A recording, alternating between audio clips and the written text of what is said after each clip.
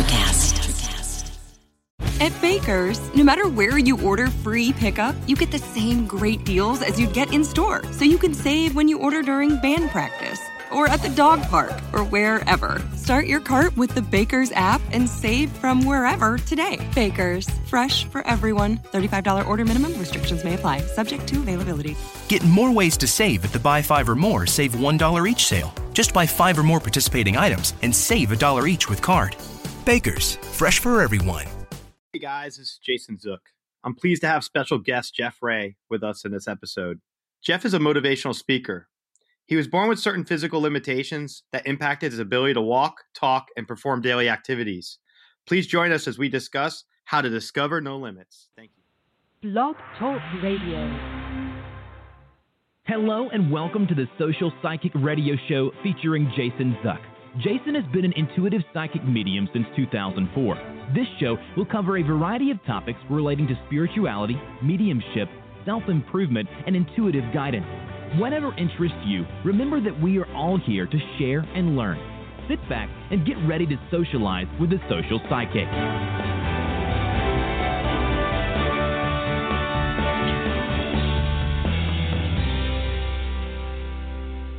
Hello and welcome to the Social Psychic Radio Show. This is Jason Zook. It's with great pleasure that I have the opportunity of having special guest Jeff Wray, motivational speaker, to discuss the topic of Discover No Limits. How often do you express gratitude that you have all of your limbs, your fingers, they're working right? We don't appreciate something like that unless it's missing. In this episode, I had the opportunity and pleasure to interview a personal friend of mine who's always impressed me greatly, Jeff Wray.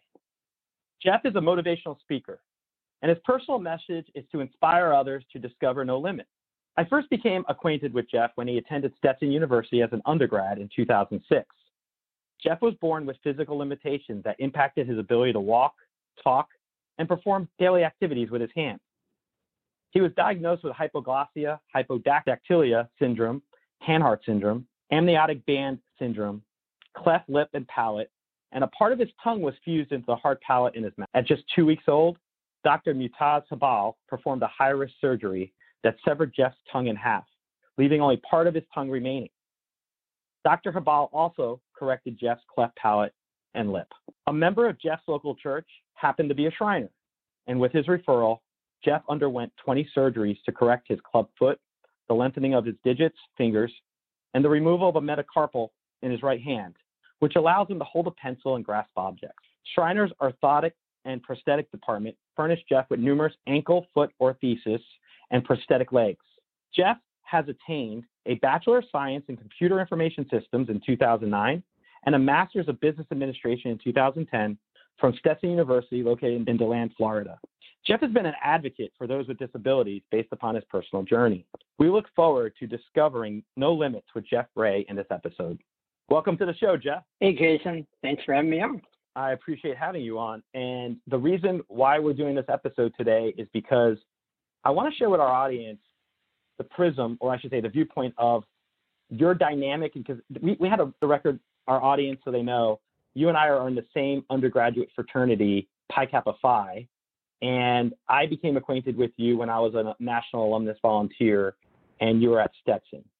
And correct. One of the things I didn't know at the time was because you had pants on. So I didn't know that you had certain limitations until you and I actually got to know each other better over time when you and I worked together with the fraternity as a volunteer. And then we've maintained contact all these years because I just think your story is such an inspiring one. I am excited that you are a motivational speaker. And one of the things I first want to ask you is, growing up with your particular situation, what was the greatest challenge you encountered as a child? I think the greatest challenge was to convey that I'm just like everyone else. Now, when everybody has challenges in their life, and I think the greatest challenge that everybody has resides between their two ears. And just because I have a physical disability or a physical challenge does not mean that I am, limited in any way or fashion. One thing that, people ask me a lot, you've adapted a lot. How do you adapt to things? Now, adapting to me means completely different than you. See, if you lost a leg or you lost an arm, yes, you would have to learn how to do something in a new way. I just learned it my own way. I learned how to tie my shoe my way. I learned how to write with a pencil my own way. So just conveying that to people and getting people to kind of understand and, treat me as if I was just like everyone else was the greatest difficulty. I could see that. So you got to get people to look at you beyond what they just see on the surface. It's like not looking at a book by its cover, but actually looking at the inside of a person to understand their individual, unique experience. Yes, exactly. I want to ask you this. Looking at your situation, this is a radio show. This is a podcast. So most of the people listening to this aren't going to visually see us.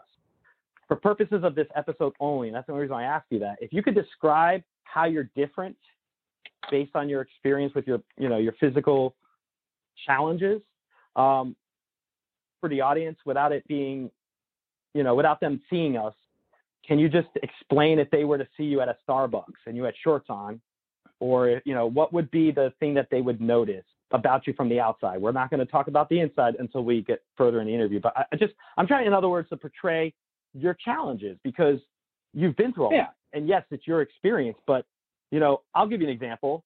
I've never had any limitations in my body, like physical limitations. I mean, I've had health issues in the past. I remember about 10 years ago, I was trying to train for a half marathon, and I am not the most coordinated individual. My mom will tell you that. My brother will tell you that. I've played sports, but I fell flat on my face when I was training for this half marathon. And I sprained my ankle so severely that I had to crawl to my car, and I called in sick to work, and I couldn't use crutches. I was the biggest baby there is. And it lasted for several weeks. And I want to ask you, if you could just share with our audience, what exactly are your greatest challenges physically? And just to let them know in terms of a description, that's all I'm asking about. Yeah, of course. So I was born with hyperglossal hyperdactyly syndrome. So basically all of my extremities have some type of issue with it. I wear an artificial leg or a prosthetic leg on my left leg. I'm what they call a Symes amputee. So basically I have the full leg. I just don't have a foot on it. So I have like a little ankle that kind of can oscillate, but I have no foot. So I wear the prosthetic leg to give me a foot so I can wear a shoe. I also wear an AFO. I had a club foot when I was born that was corrected, and they ended up fusing my ankle. So I wear a plastic ankle foot orthesis around my right leg just to provide some stability. And with that whole setup at night, I can bear weight on both of my legs, and I can walk around barefoot, but I really prefer not to do that.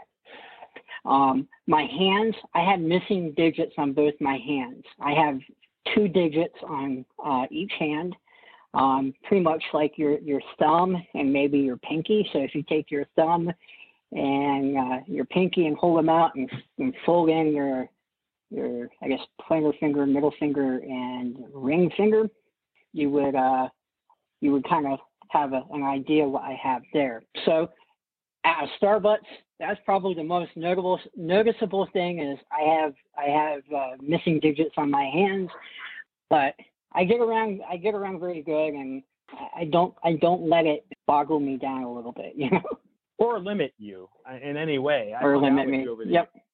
I'm so impressed with what you do. And while you were just describing that, I literally took a pen and I took my pinky and a thumb and I tried to see what that would look like in my hand. I wouldn't be able to write one letter. How are you able to utilize a pen with just 2 digits?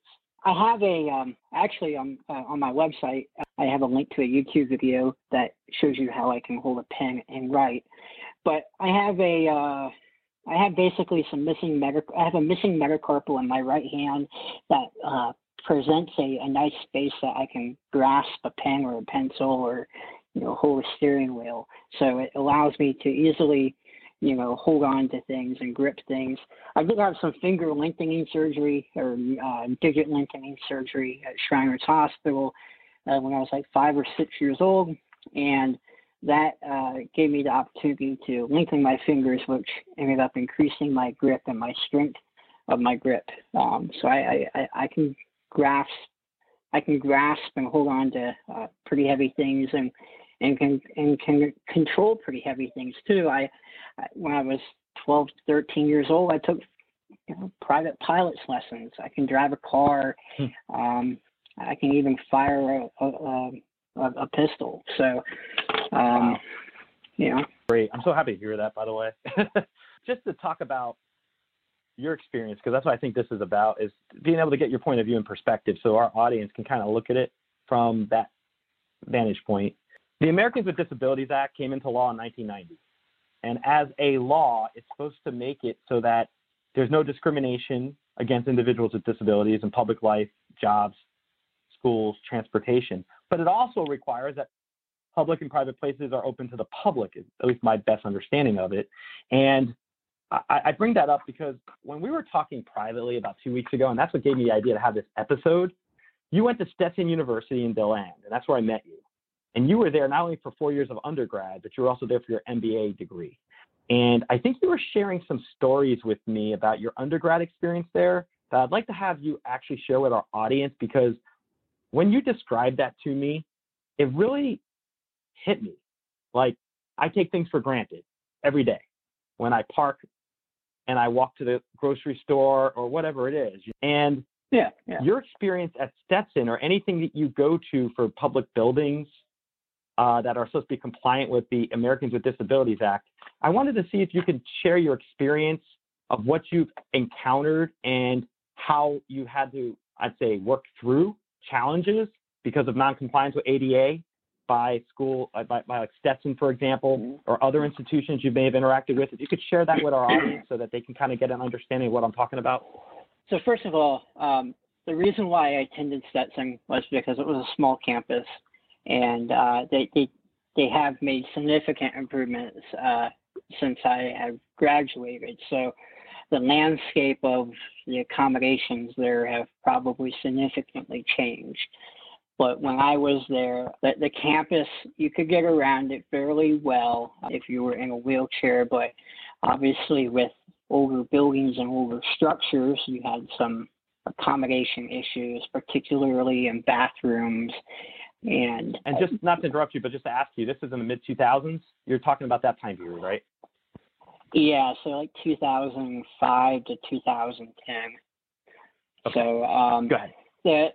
Pretty much they would make accommodations. They would move classes to, first floors, or they, relocate a class if you couldn't get to the particular, floor. There were a couple historical buildings on campus that I guess under the ADA historical buildings don't need to be retrofitted, or if it basically the ADA has some carve-out language in there that talks about historical buildings and also talks about what is reasonable in terms of retrofitting, I guess. It's what I understand. So there's a couple buildings on campus, like Elizabeth Hall, that's 3 stories high, and obviously does not have an elevator. It was built, I believe, in the late 1800s. So I had a couple classes on the 3rd floor, and they relocated them to buildings that had elevators or relocated them to the 1st floor. There's some other considerations, like parking is also a big thing. So with all these green spaces being created on campuses now, I guess the modern trend now is to move kind of parking out to the boundaries of the properties and have more green spaces on the inside of the property. So when I was at Stetson, I was able to park in, faculty parking lots and bring my car right up basically to the building. And now that's not really the case. You have to park in an outside, parking lot that borders the edge of campus. So another thing was our fraternity house did not have handicap spaces. They did not have assigned a specific handicap space, per the ADA regulations. So that became kind of a hindrance too. You get, public safety would write you a parking ticket, and you'd have to go explain to them that, hey, you're not in compliance. You can't ticket me for parking on the grass. I was trying to make a spot there, if you will, because there was no parking. Every space was taken. So another thing to note, especially living in Florida, we get a lot of rain. So some drainage issues occurred where ramps and stuff would get flooded because of the drainage issue. So if you were in a wheelchair, you had to roll yourself through a big puddle. Another thing to note, I couldn't even imagine that. Like when you say that just now, I'm trying to imagine myself, first off, being wheelchair bound. Secondly, having it rain the way it rains in Florida, where it pours and it's like a monsoon, and then trying to figure out how to get to class as an undergrad student or as a graduate student at a campus that has green places but doesn't have accommodations. How do you do that? I mean, they do have. So one thing I did, I did get involved with the Association for Disability Advocates, or that they go by the acronym of AVA on campus, and I was the student government center representative for them, and I wrote a couple bills. Everybody was more worried about saving the styrofoam in the cafeteria, and having reusable lunch containers, and I was more worried about just getting people with disabilities around campus and having a better quality of life for them. Now, don't get me wrong, the environment is important, but I also think that quality of life for a person that, is disabled is also, very important too. So one thing I advocated for was that they would look into the handicap parking issue. And another thing we had was we had this requirement of cultural credit. And basically cultural credit, you had to get so many credits for going to these like speakers or extracurricular events, if you will, that had some tie into learning about something, cultural, or if they had like a senator come speak, you get credit for going there. You had to have like 20 credits to graduate or something like that. But they would sometimes have these events in obscure places, like on the third floor of like Elizabeth Hall, and no one in a wheelchair could get to them. So like the accessibility of these events were in question, and I think it created an undue burden on someone that was in a wheelchair to have to pre-plan basically their whole semester out of figuring out what events they could attend and not attend. So when I was an SGA senator, I proposed that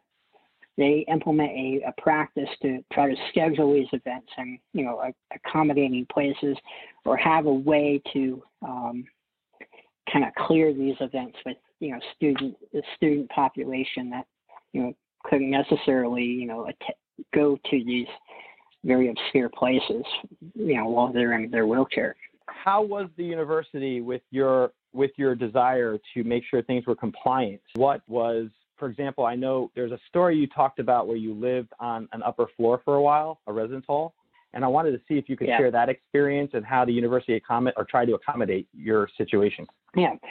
So Stetson, I guess, contracted out to build some new dorms, and I don't know if the university owned these dorms or another company owned the dorms, or however that was structured. But between 2005 and 2006, they erected a brand new dorm, 3-story dorm that probably had, 100 to 120 rooms in it.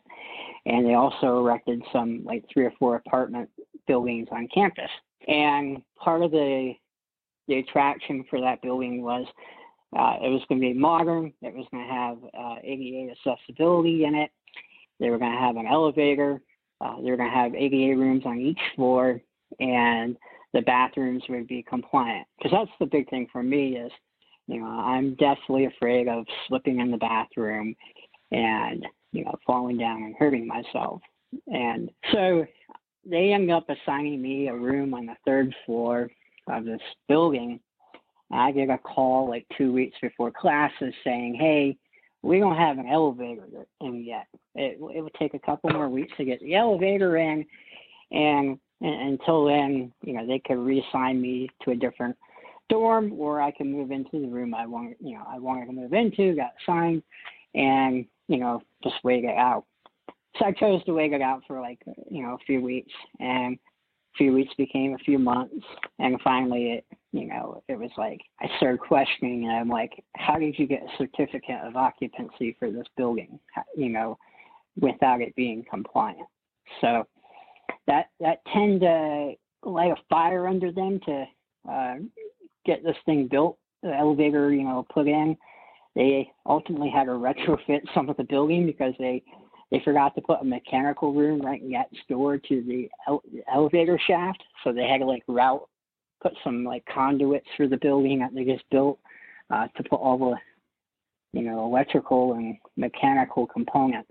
But to a normal person that on the outside, it doesn't seem like a necessary thing. It doesn't bother you day by day.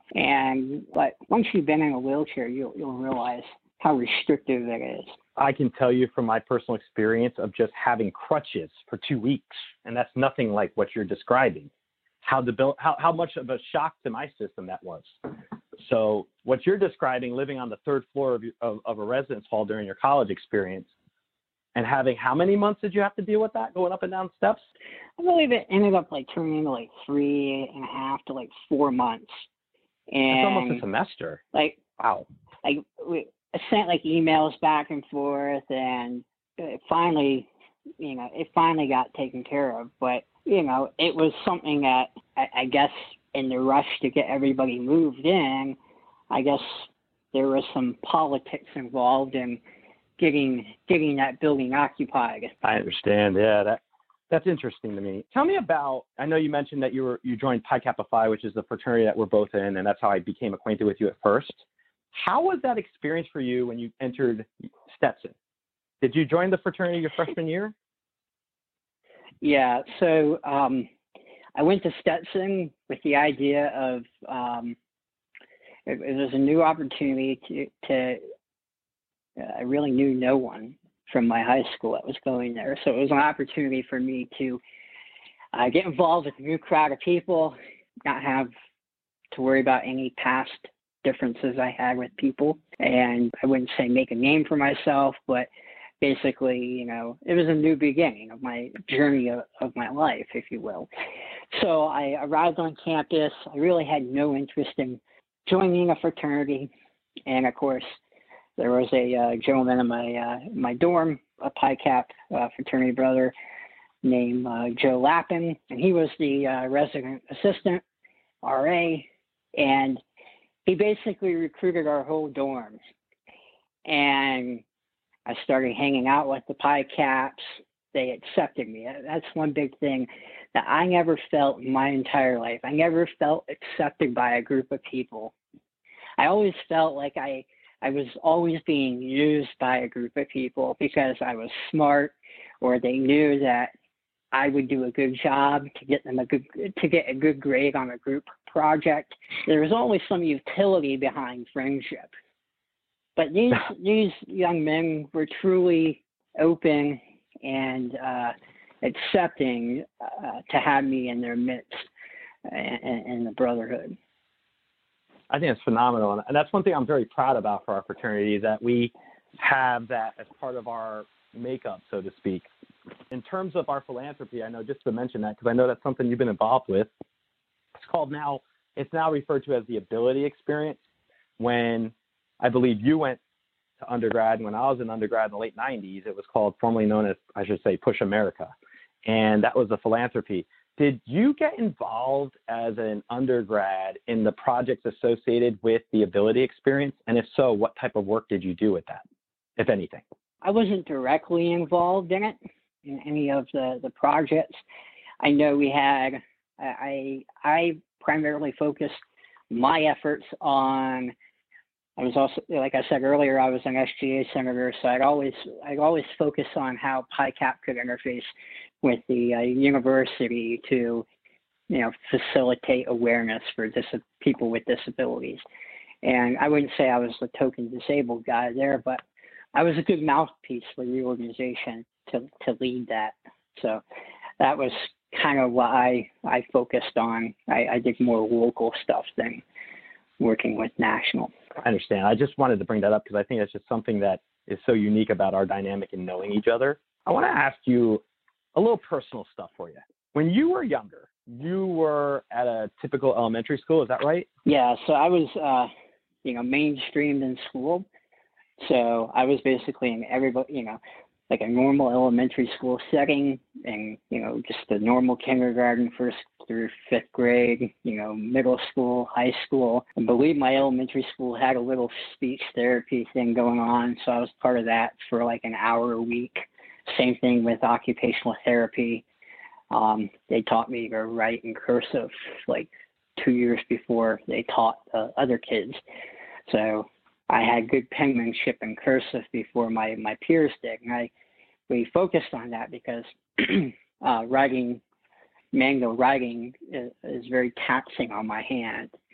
So writing in a cursive script was a little bit easier for me. Let me ask you this. In reference to your situation as an elementary school student when you were younger, how were you received when you were in school from like elementary school through your early years, and what was that experience like for you in terms of your situation? Yeah, so I would say when I first went into elementary school, I would sit down, the teacher would kind of introduce me, I would let everybody see my hands and my legs, they could touch it, it's kind of like a show and tell type thing, just to get them acclimated, after like the first or kindergarten or first grade.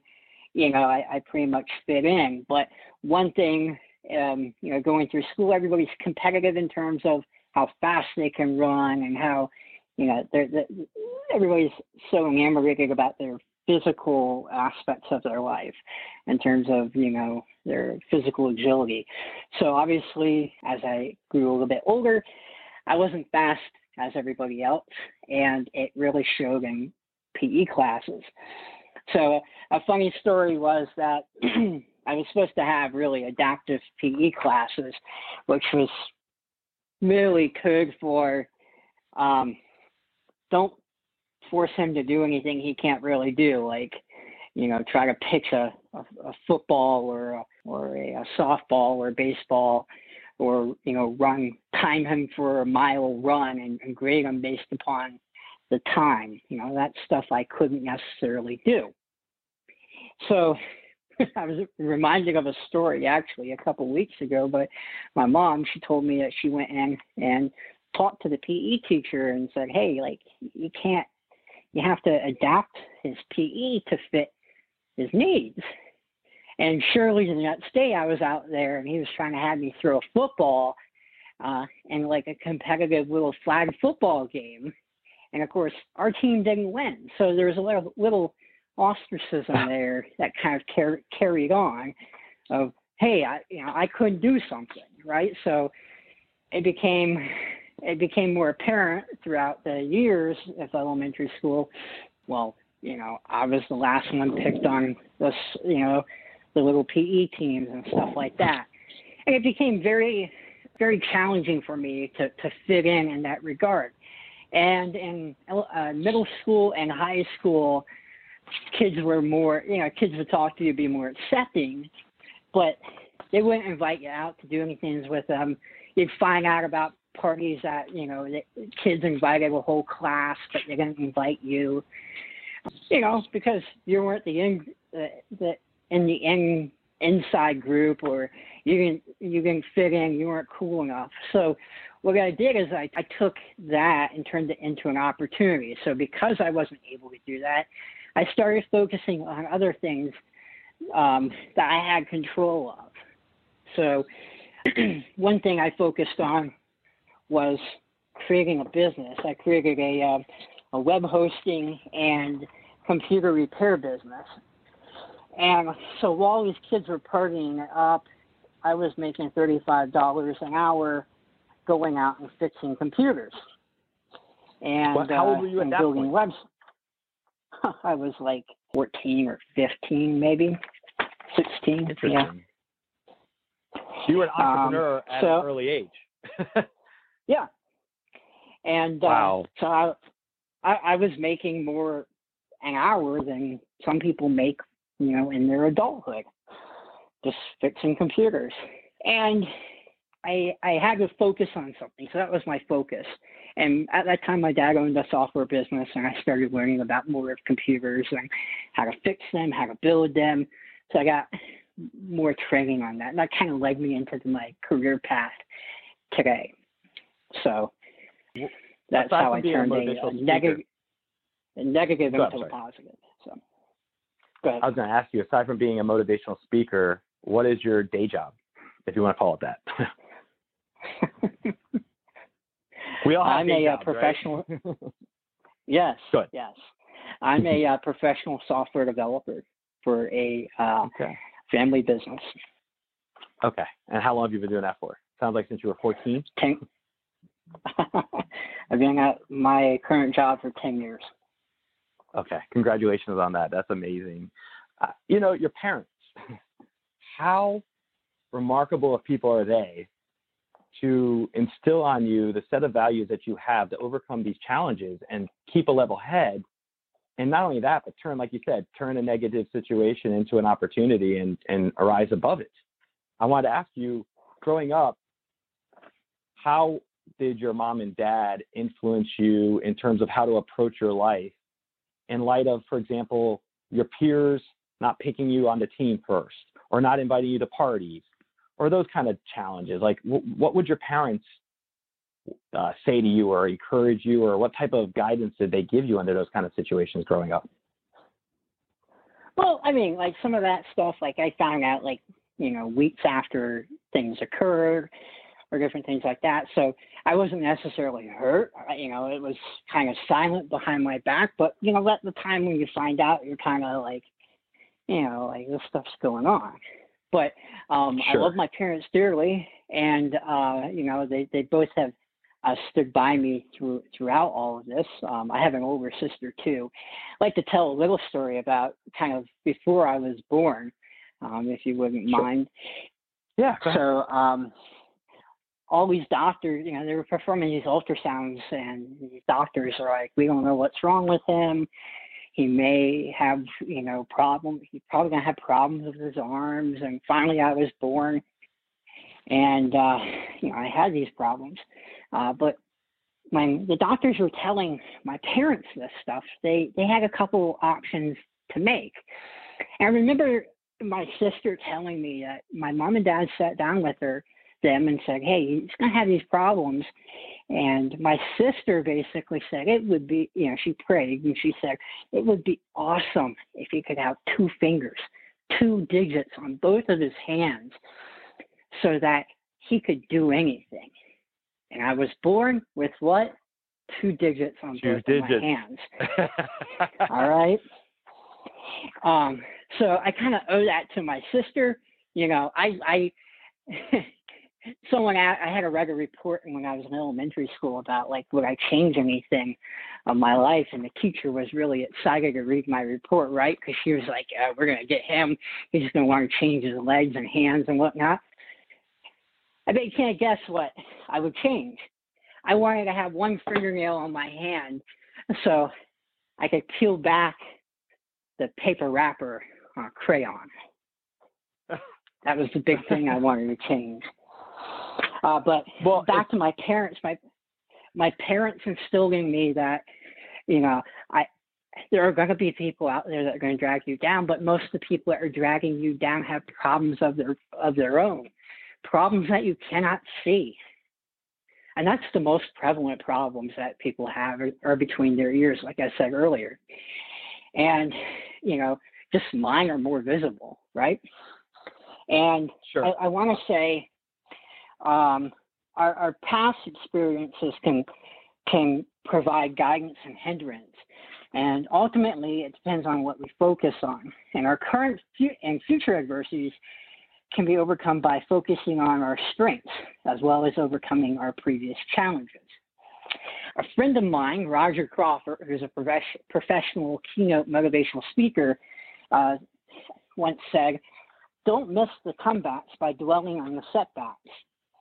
Self-doubt happens when you remember what you should forget and forget what you should remember.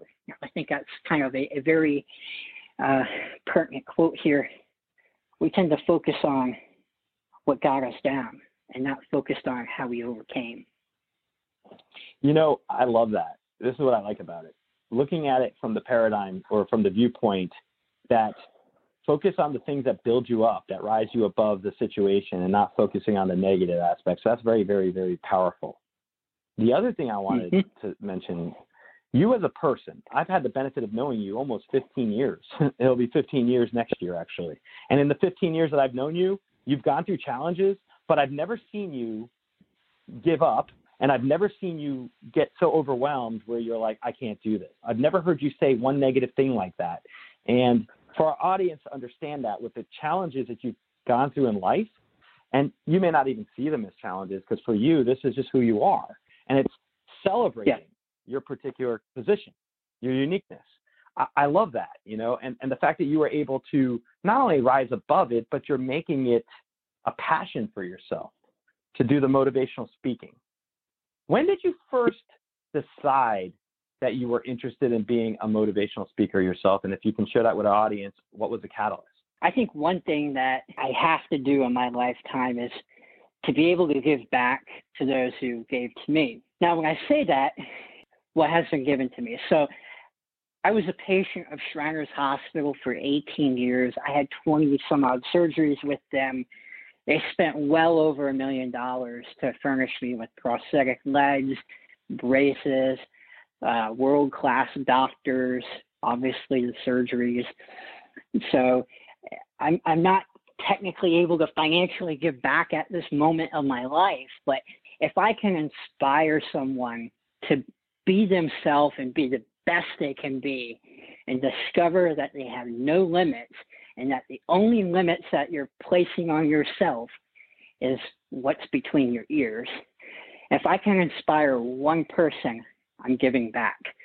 So I'm trying to use my motivational speaking as an outlet to give back to what has been given to me. That's amazing. And I think you also mentioned your mentor. If you can share that again with the audience, has he helped you with motivating you to pursue this as your passion aside from what you do in terms of your day job? Yeah, I will never be as a profound speaker as he. I'm not going to quit my day job tomorrow. But Rod, well, never say never, first of all. But at this juncture in my life, it's more of a hobby. But Roger has a very inspirational story. He grew up, he had similar conditions as mine that affect all 4 of his limbs, became the first Division I NCAA athlete to have a condition that affected all 4 of his limbs. And He played tennis. He played tennis at Loyola Marymount College. And then he went on, and now he speaks globally. But did he?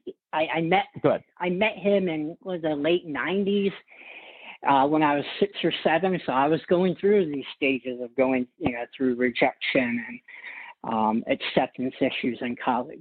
So in elementary school, he's been there. So I kind of looked at him and I said to myself, well, someone else did it. I can too, right? So I kept in touch with him. And an interesting story was Stetson was looking for a motivational speaker to come in to speak at one of their disability awareness, weeks.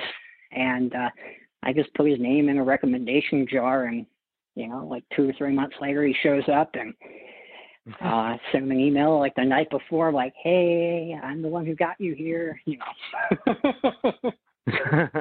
So I keep in touch with him regularly, and he gives me pointers on different tips and different things like that. I want to just ask you, I know you mentioned on a side to me when we were talking about this privately, that he played tennis against someone and beat them. I want to see if you can share that with our audience as well. That's a unique story. I'd have to go back and rewatch one of his speeches. He has speeches on YouTube too, but he I think he told a story where he played John McEnroe or something and That's scrimmage. right. Yeah. And John McEnroe took the loss a little bit more harder after he took his warm-up pants on and realized that he just lost to someone with a prosthetic also. It just makes you understand. Anytime you hear these kind of examples, our limitations are, like you said, between the ears. It's not anywhere else. And if we can get our audience and society to understand it that way, so many things of how we approach people with physical limitations or challenges would change. And I also think you'd have a lot more empathy and understanding in our society of these type of issues. Going back to your earlier years, because I know that was something we had discussed as well, what was the worst experience? I don't want to dwell on the negative. I just want to kind of paint the image with a broad stroke of exactly what it was like for you on a personal level to deal with negativity from your peers. And specifically what I want to ask you about is, did you ever experience firsthand any type of bullying situation? Okay, so one thing that kind of stood out as you said this to me, I remember distinctly a time in middle school. And see, one thing with people with disabilities is that people tend to, in my opinion, people tend to look at me and go, well, he has these outside issues going on. I wonder what other issues he has. And they tend to shy away from you, not want to interact with you because they don't know what else is wrong, right? And one thing that stood out to me when I was in middle school was I was walking through a courtyard one day, and this bully stood up on the second floor balcony of this courtyard, started harassing me about my artificial leg. And he also harassed me. He said, I bet you have some other things that are artificial. And I'll just leave that there. He was more explicit. And it hurt. It hurt because everybody around me was looking at me, how I was going to respond. And I tend to brush things off and move on. But things like that hurt.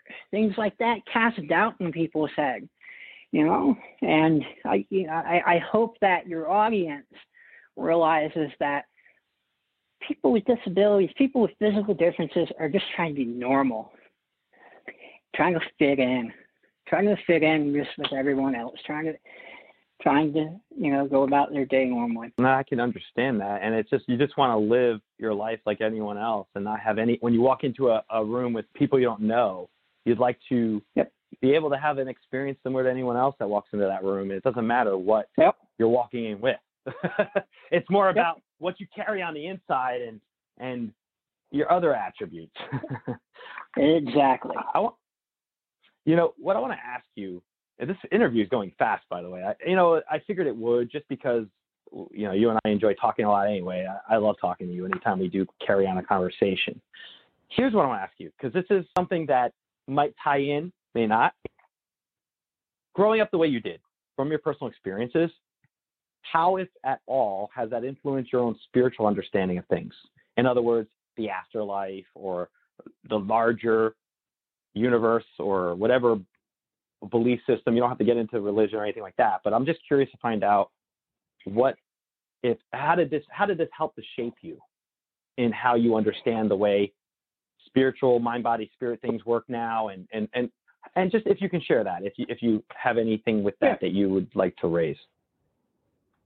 So I grew up in a Christian household, still reside in a Christian household.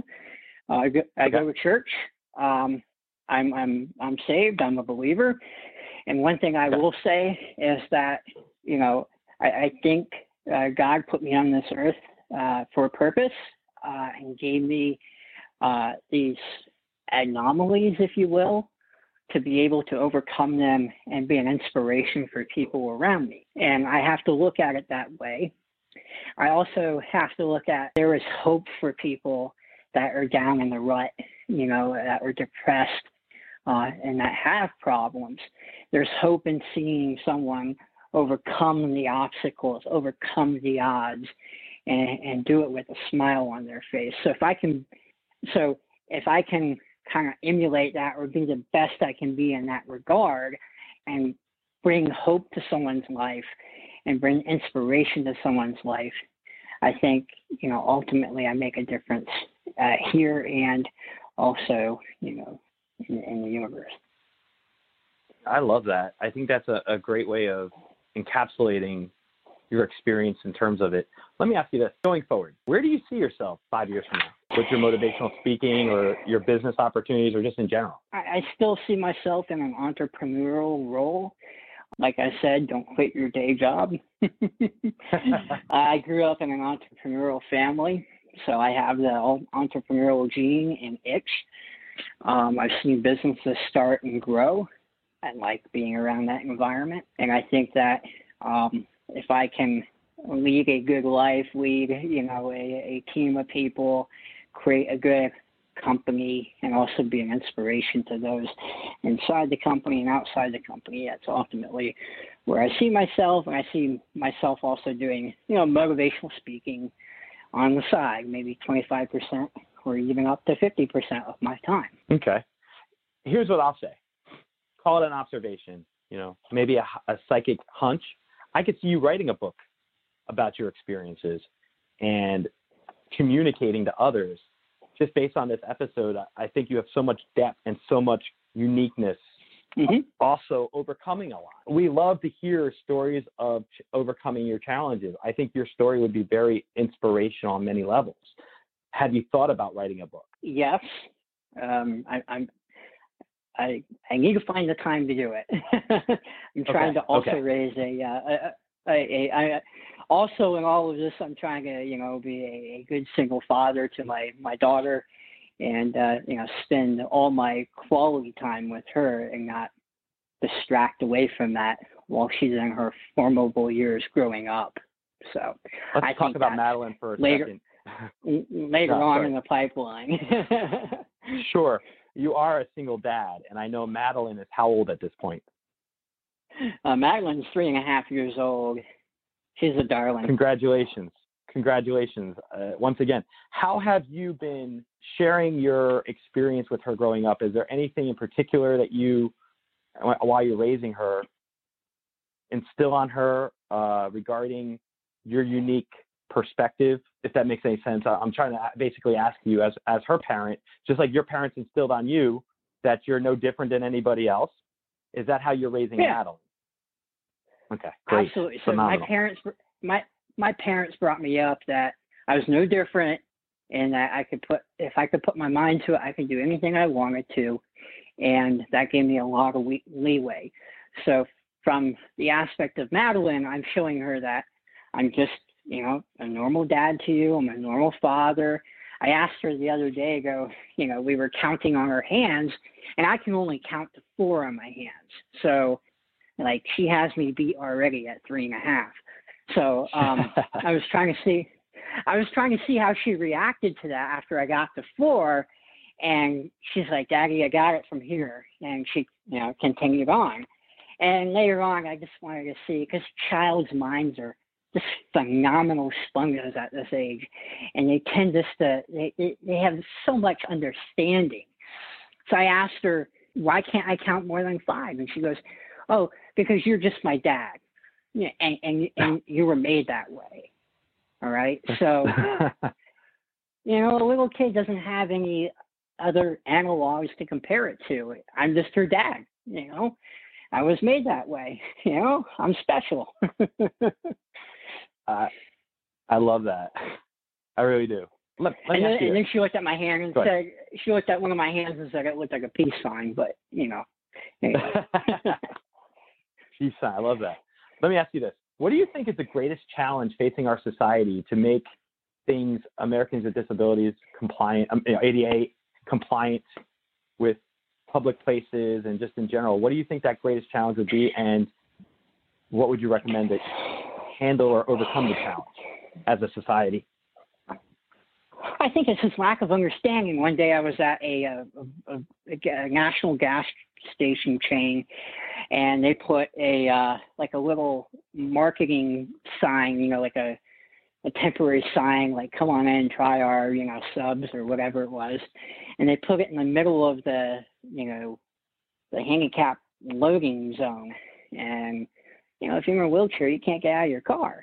So, it's just understanding, getting people to understand that, yeah, we have codified into law, these rules, and they're not just simply rules. They're there to make someone's life be more normal. Understand that. And I think as society evolves, I think the younger generation will probably be more open to creating change, real lasting change, so that societal attitudes itself over time, by the time Madeline's growing up, will hopefully be different than they were when you were growing up, for example. Would you agree with that? Mm-hmm.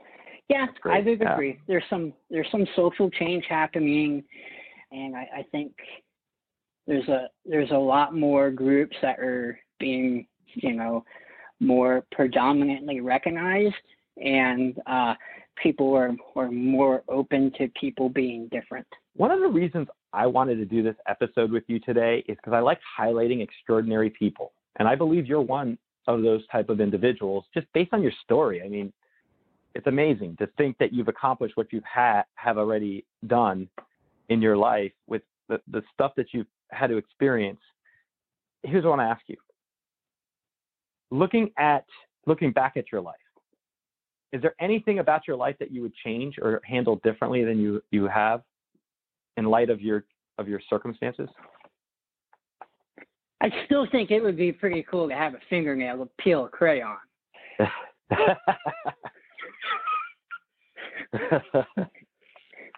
I can understand that. I won't change anything.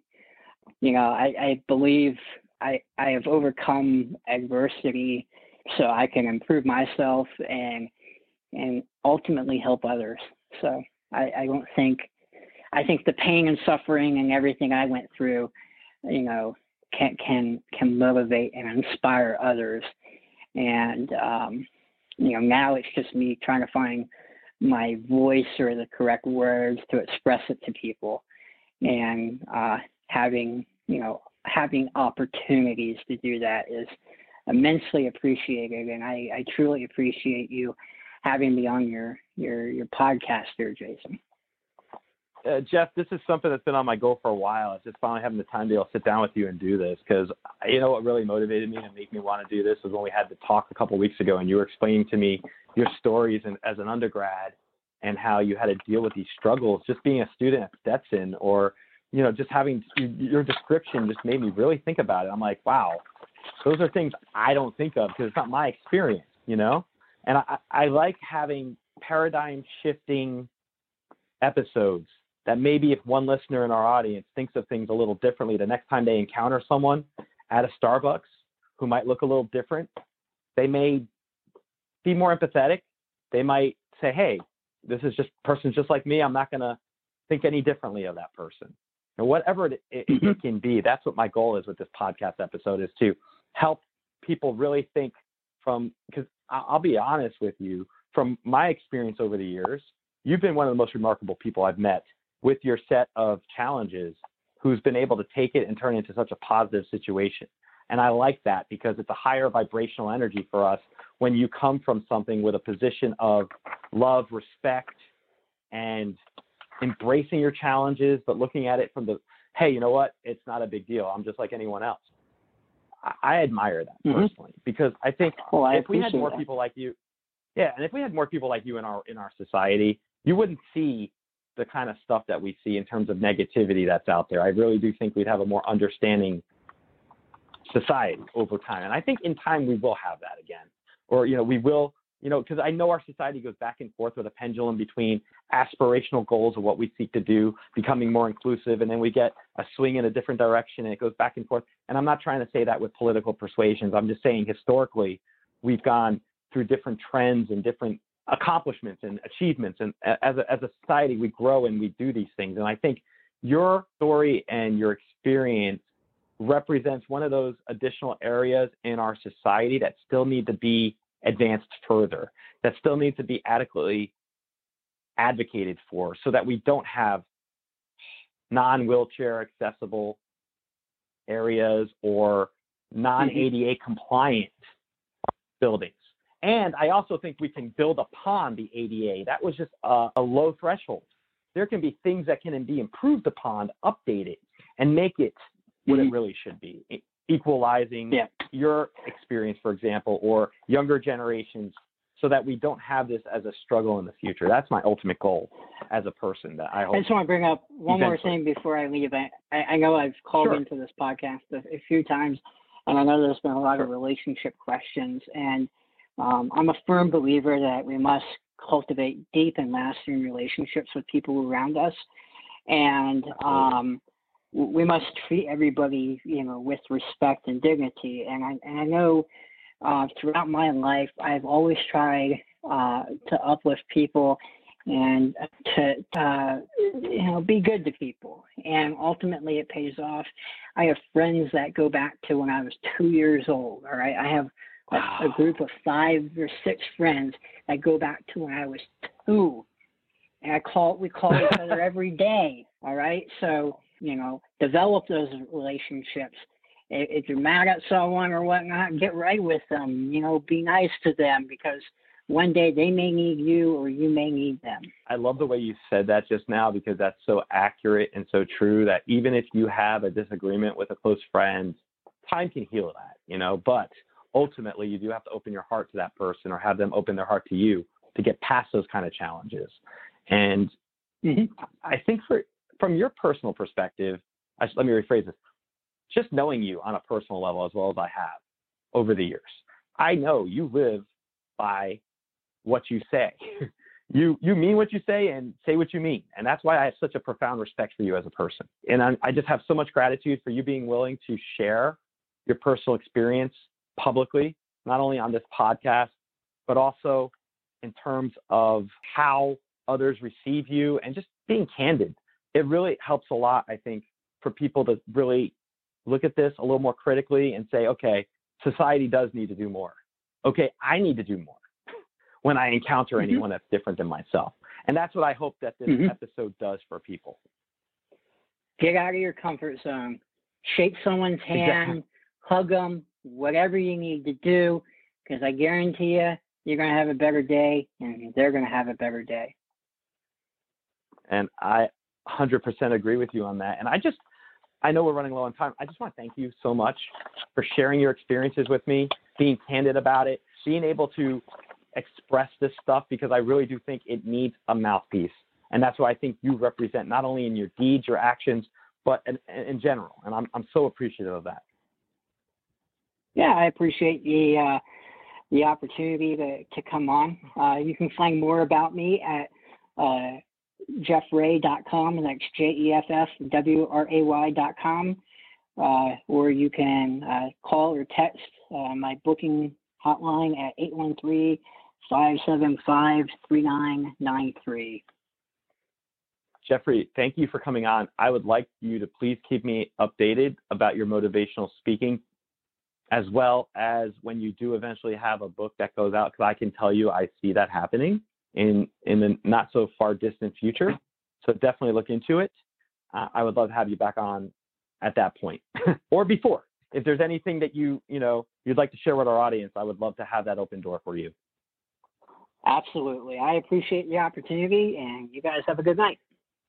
Thank you so much, Jeffrey. Appreciate you. Have a blessed night. Bye-bye. I just want to thank Jeffrey for coming on today. I know him as Jeffrey from when he was younger. He goes by Jeff, but having the courage to share your experience, to share and advocate for something that is still not mainstream on the level it should be. When I'm in my 40s right now, when I was younger, the ADA did not exist yet. And I don't personally remember it, but I know that they didn't have sidewalks that were ADA compliant. That was not that long ago. And even when I was in college at the University of Tampa, we had an old historical building that was over 100 years old, like Jeffrey was describing. And I remember my own personal experiences through my undergraduate. What our school was, it's a private university. I love my college. They went out of their way to make sure that anyone who was a student that needed assistance received it. And having that open mindset as an institution of higher learning, for example, to be receptive, I should say, to be able to not only advocate, but be receptive and be willing to accept that there might be limitations within your own system. systemic issues, and then being able to overcome those and implement changes. Those are the kind of things that our society needs to do on a larger level. And I think that will happen in time. I do think that someone like Jeff is so pivotal in sharing his own personal story and just utilizing his talents and his gifts to not only be entrepreneurial and work for himself, but also to decide to be brave enough to be a motivational speaker. That takes a lot of gumption. And I'm so excited to see what his future path is going to be in light of all the things that he's accomplished already. And so that's where I want to leave this for today, to just basically say, whenever you feel like you have a limitation, or if you're dealt a setback or an obstacle, think of someone like Jeff. Think of somebody who doesn't know any different, who you might look at them and think, if that person could change things about their lives, they would probably want to be just like everybody else. But just like Jeffrey said today, if he was given a chance to go back and change things, he'd want a fingernail so that he could rip the outside wrapper off of a crayon when he was younger, for example. Things we take for granted are things that someone else would be like, that's all I really want. That's a true depth of character. And that's I just think it's just something that's so remarkable and should be respected and admired by our society. On that note, I just want to thank Jeff for coming on. I want to thank each of you for supporting this podcast. And I want to just let you know that we are going to continue our episodes. We're going into season 3 soon. Thank you so much for supporting the show. And I look forward to having additional episodes with people like Jeffrey coming on to share their personal experiences. Thank you for listening to this episode of the Social Psychic Radio Show. Don't forget to join us for another episode next time. If you enjoyed the show, we'd love for you to subscribe, rate, and give us a review on iTunes. You can also check us out on Facebook, and don't forget to visit the Social Psychic YouTube channel. Until next time, it's a big world out there. Keep an open mind, embrace your paradigms, and know that the universe is always yours to explore. Are you looking for that perfect gift to express your appreciation for your loved one or bestie? Well, look no further. Royal Susie offers one-of-a-kind designs with genuine high-quality crystals, stones, and the most precious of metals that are guaranteed to satisfy the urges of your inner king or queen. Each piece is handcrafted with love and is sure to inspire and captivate all. Indulge yourself by visiting Royal Susie's website at www.royalsusie.com for splendid items like agate bookends, impressively crystal-studded bottle stoppers, and beautifully handcrafted nightlights that will charm every room in your home. Royal Susie's featured collections will truly delight your guests and always make them feel welcome. Any questions? Contact Royal Susie directly by email at royalsusiedesigns@yahoo.com. At Baker's, no matter where you order free pickup, you get the same great deals as you'd get in store. So you can save when you order during band practice, or at the dog park, or wherever. Start your cart with the Baker's app and save from wherever today. Baker's, fresh for everyone. $35 order minimum. Restrictions may apply. Subject to availability. Get more ways to save at the Buy 5 or More Save $1 each sale. Just buy 5 or more participating items and save $1 each with card. Baker's, fresh for everyone. Hi, I'm Leslie Godet, host of her Extraordinary Life by Design podcast, where we celebrate women who are shaping their lives one extraordinary day at a time. I speak with women from all over the world about what they do and how they are passionately pursuing their dreams and creating meaningful impacts on their communities. So come join us and learn about all there is to learn about these extraordinary women. Have you ever wondered what actually happens in Congress every day? Stay informed on Capitol Hill's daily happenings with a concise, factual summary of the Senate and House of Representatives' activities from the previous session, free from bias, on the Congressional Record Daily Digest podcast. Subscribe on your favorite podcast platform and discover the process from the heart of U.S. politics. The Congressional Record Daily Digest, an Electricast production. Electricast. Electricast.